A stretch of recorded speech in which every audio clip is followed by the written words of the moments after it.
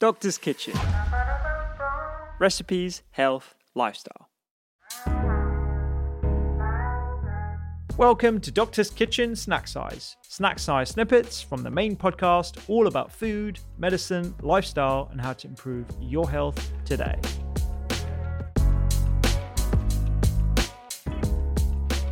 Today's Snacksize Doctor's Kitchen podcast is all about motivation and the power of a positive mental mindset. It is perfect for a Friday. I hope listening to this snippet from my conversation with the inspirational Ed Jackson on episode 112 is the pep in your step you need to supercharge your day.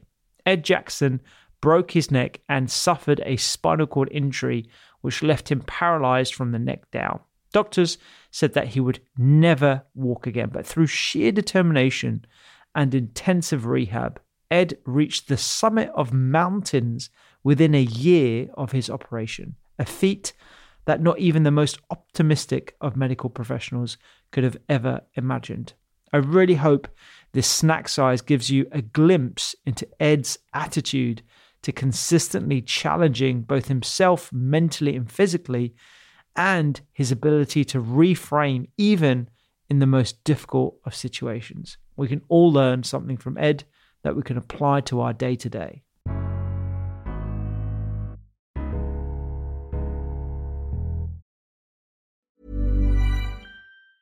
Burrow is a furniture company known for timeless design and thoughtful construction, and free shipping, and that extends to their outdoor collection. Their outdoor furniture is built to withstand the elements, featuring rust-proof stainless steel hardware, weather-ready teak, and quick-dry foam cushions. For Memorial Day, get 15% off your Burrow purchase at burrow.com/ACAST and up to 25% off outdoor. That's up to 25% off outdoor furniture at burrow.com/ACAST.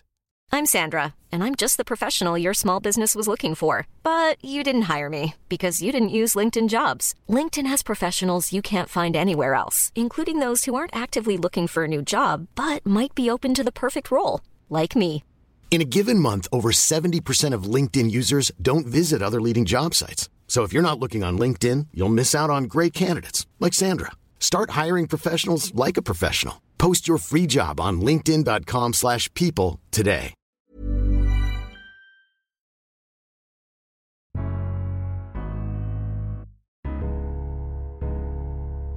Wiggling toes doesn't mean you're going to be walking again. A lot of people in wheelchairs, and I know a lot of people in wheelchairs now, can stand up and can even take a few steps, but they need the wheelchair to get around. So it wasn't like I was out of the woods, but there was some hope. And actually, when I moved to the RUH in Bath, I met a physio who features quite heavily in my book called Pete, who was the head neurophysio there, crazy looking little Italian guy.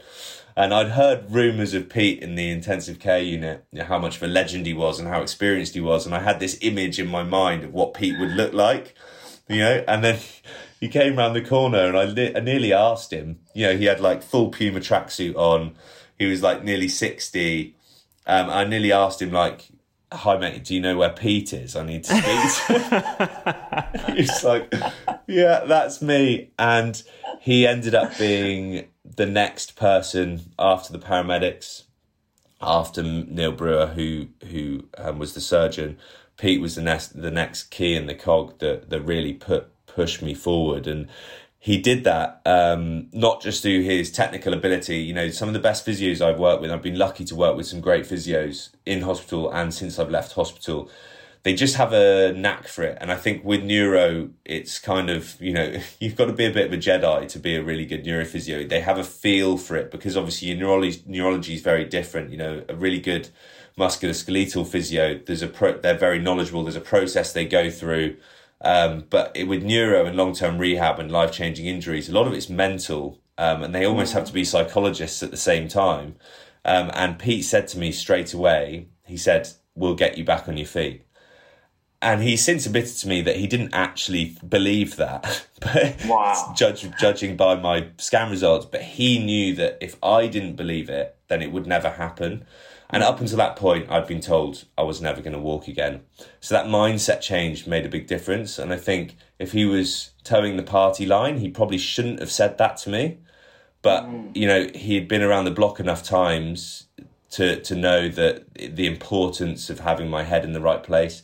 And then he used to be in the army, and we sort of kicked off with, he knew that I just wanted to get going. I think it was in me as as a sports person, that I just wanted to have something to do and to feel like I was recovering and pushing myself. So he'd leave things in the room for me, like broom handles, and be like, do 400 reps of that. And he knew that I'd try and do 500. And he was very good at managing me emotionally. So the next 4 weeks, he actually got me from flat on my back with a wiggling foot to the day before I went to Salisbury Spinal Unit. They managed to stand me up, which was probably too early to stand me up. You have these things called tilt tables and sorting out your blood pressure, and so you don't pass out and all of these sorts of things.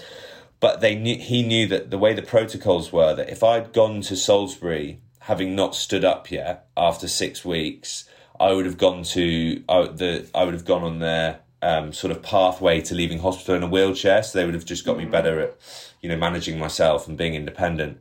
But he knew that if I'd stood up once before I went, and that was in my notes, then they were obliged to get me on the back to standing protocol.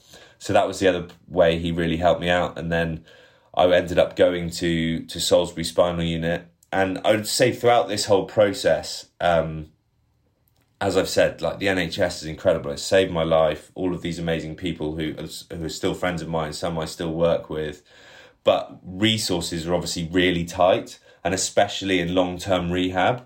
So they can, if I was in a private clinic in America or whatever, then it would have been sort of 7 or 8 hours of input a day, but it was 3 or 4 hours of input a week, because that's all that could be supplied.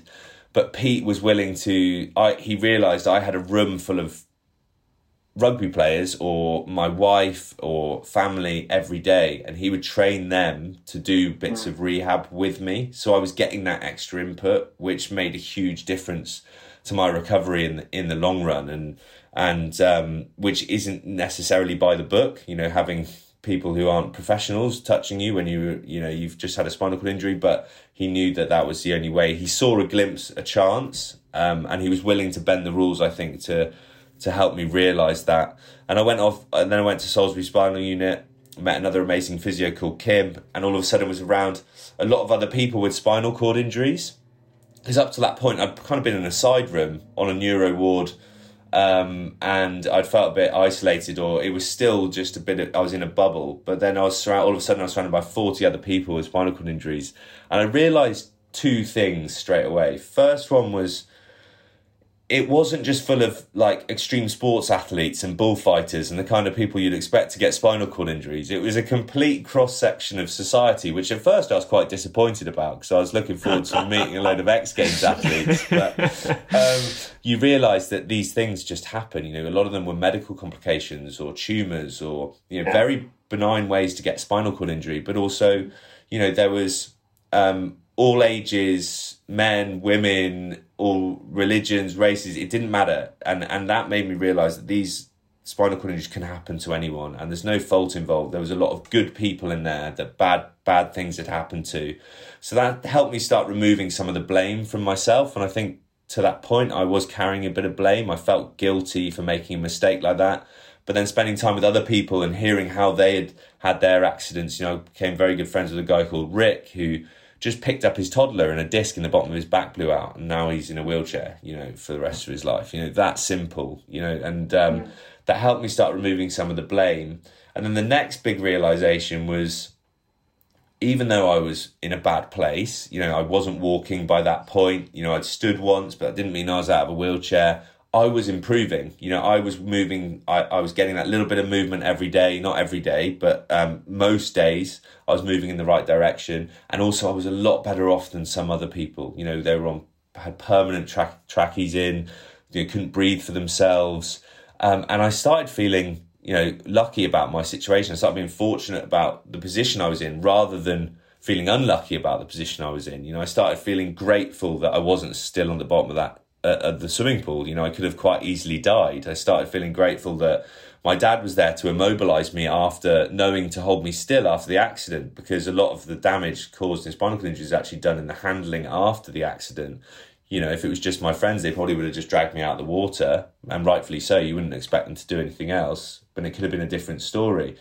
And the fact that I was improving, I realised, you've got no right to complain, to feel sorry for yourself anymore. Look around you. You're really lucky to be in the position you are, and have some hope to improve for the future. And that mindset change, feeling lucky about my situation rather than unlucky about it, my body started reacting, and I just kicked on massively. And after 6 weeks in the spinal unit, so 3.5 months in total from the accident, I left in a wheelchair, but I had taken my first few steps by that point, using foot splints and parallel bars and stuff. But I was on the road to being a walker again, and that was something that just 3.5 months previously I'd been told was never going to be a possibility. So it was starting to turn from a horror story into one of hope and positivity. And after another 4 or 5 months of rehab, I decided I wanted to do something to raise money for the charities that supported me since I'd left, but also give myself a goal and a target. We spoke about shoulder injuries before with rugby, and you go, right, you could go in the diary, right, shoulder reconstruction, 9 months, that's how long rehab takes, that's the game, so I'm going to aim for that. And you had something to aim for. But for this, it was just endless. It was like, we don't know how far you're going to get. You're going to be rehabbing for the rest of your life. Good luck. So I needed to put a challenge in place for myself. So I told Pete, physio, that I wanted to climb Snowdon on the year mark, and he thought I meant 2-year mark, because I was still using a wheelchair after 9 months. So I had 3 months. I said no on the 1 year mark, set myself the challenge, and he thought I was mad, but I said, look, I'm going to go for it, and if you want to join me, you can. So obviously they had no choice but to come with me, and I opened it up to anyone else. So at 9 months, you were in a wheelchair, and how many steps were you taking at this point? I was walking in rehab, so a lot, like with poles or in parallel bars. Oh, okay. So I was using a wheelchair day to day to get around, but I'd probably walked up to sort of, I don't know, a few hundred meters in one go. I hope you enjoyed today's Doctor's Kitchen Snack Size. Remember, you can find the full-length episodes on the Doctor's Kitchen website at thedoctorskitchen.com. I'm Dr. Rupi. I will see you here next time.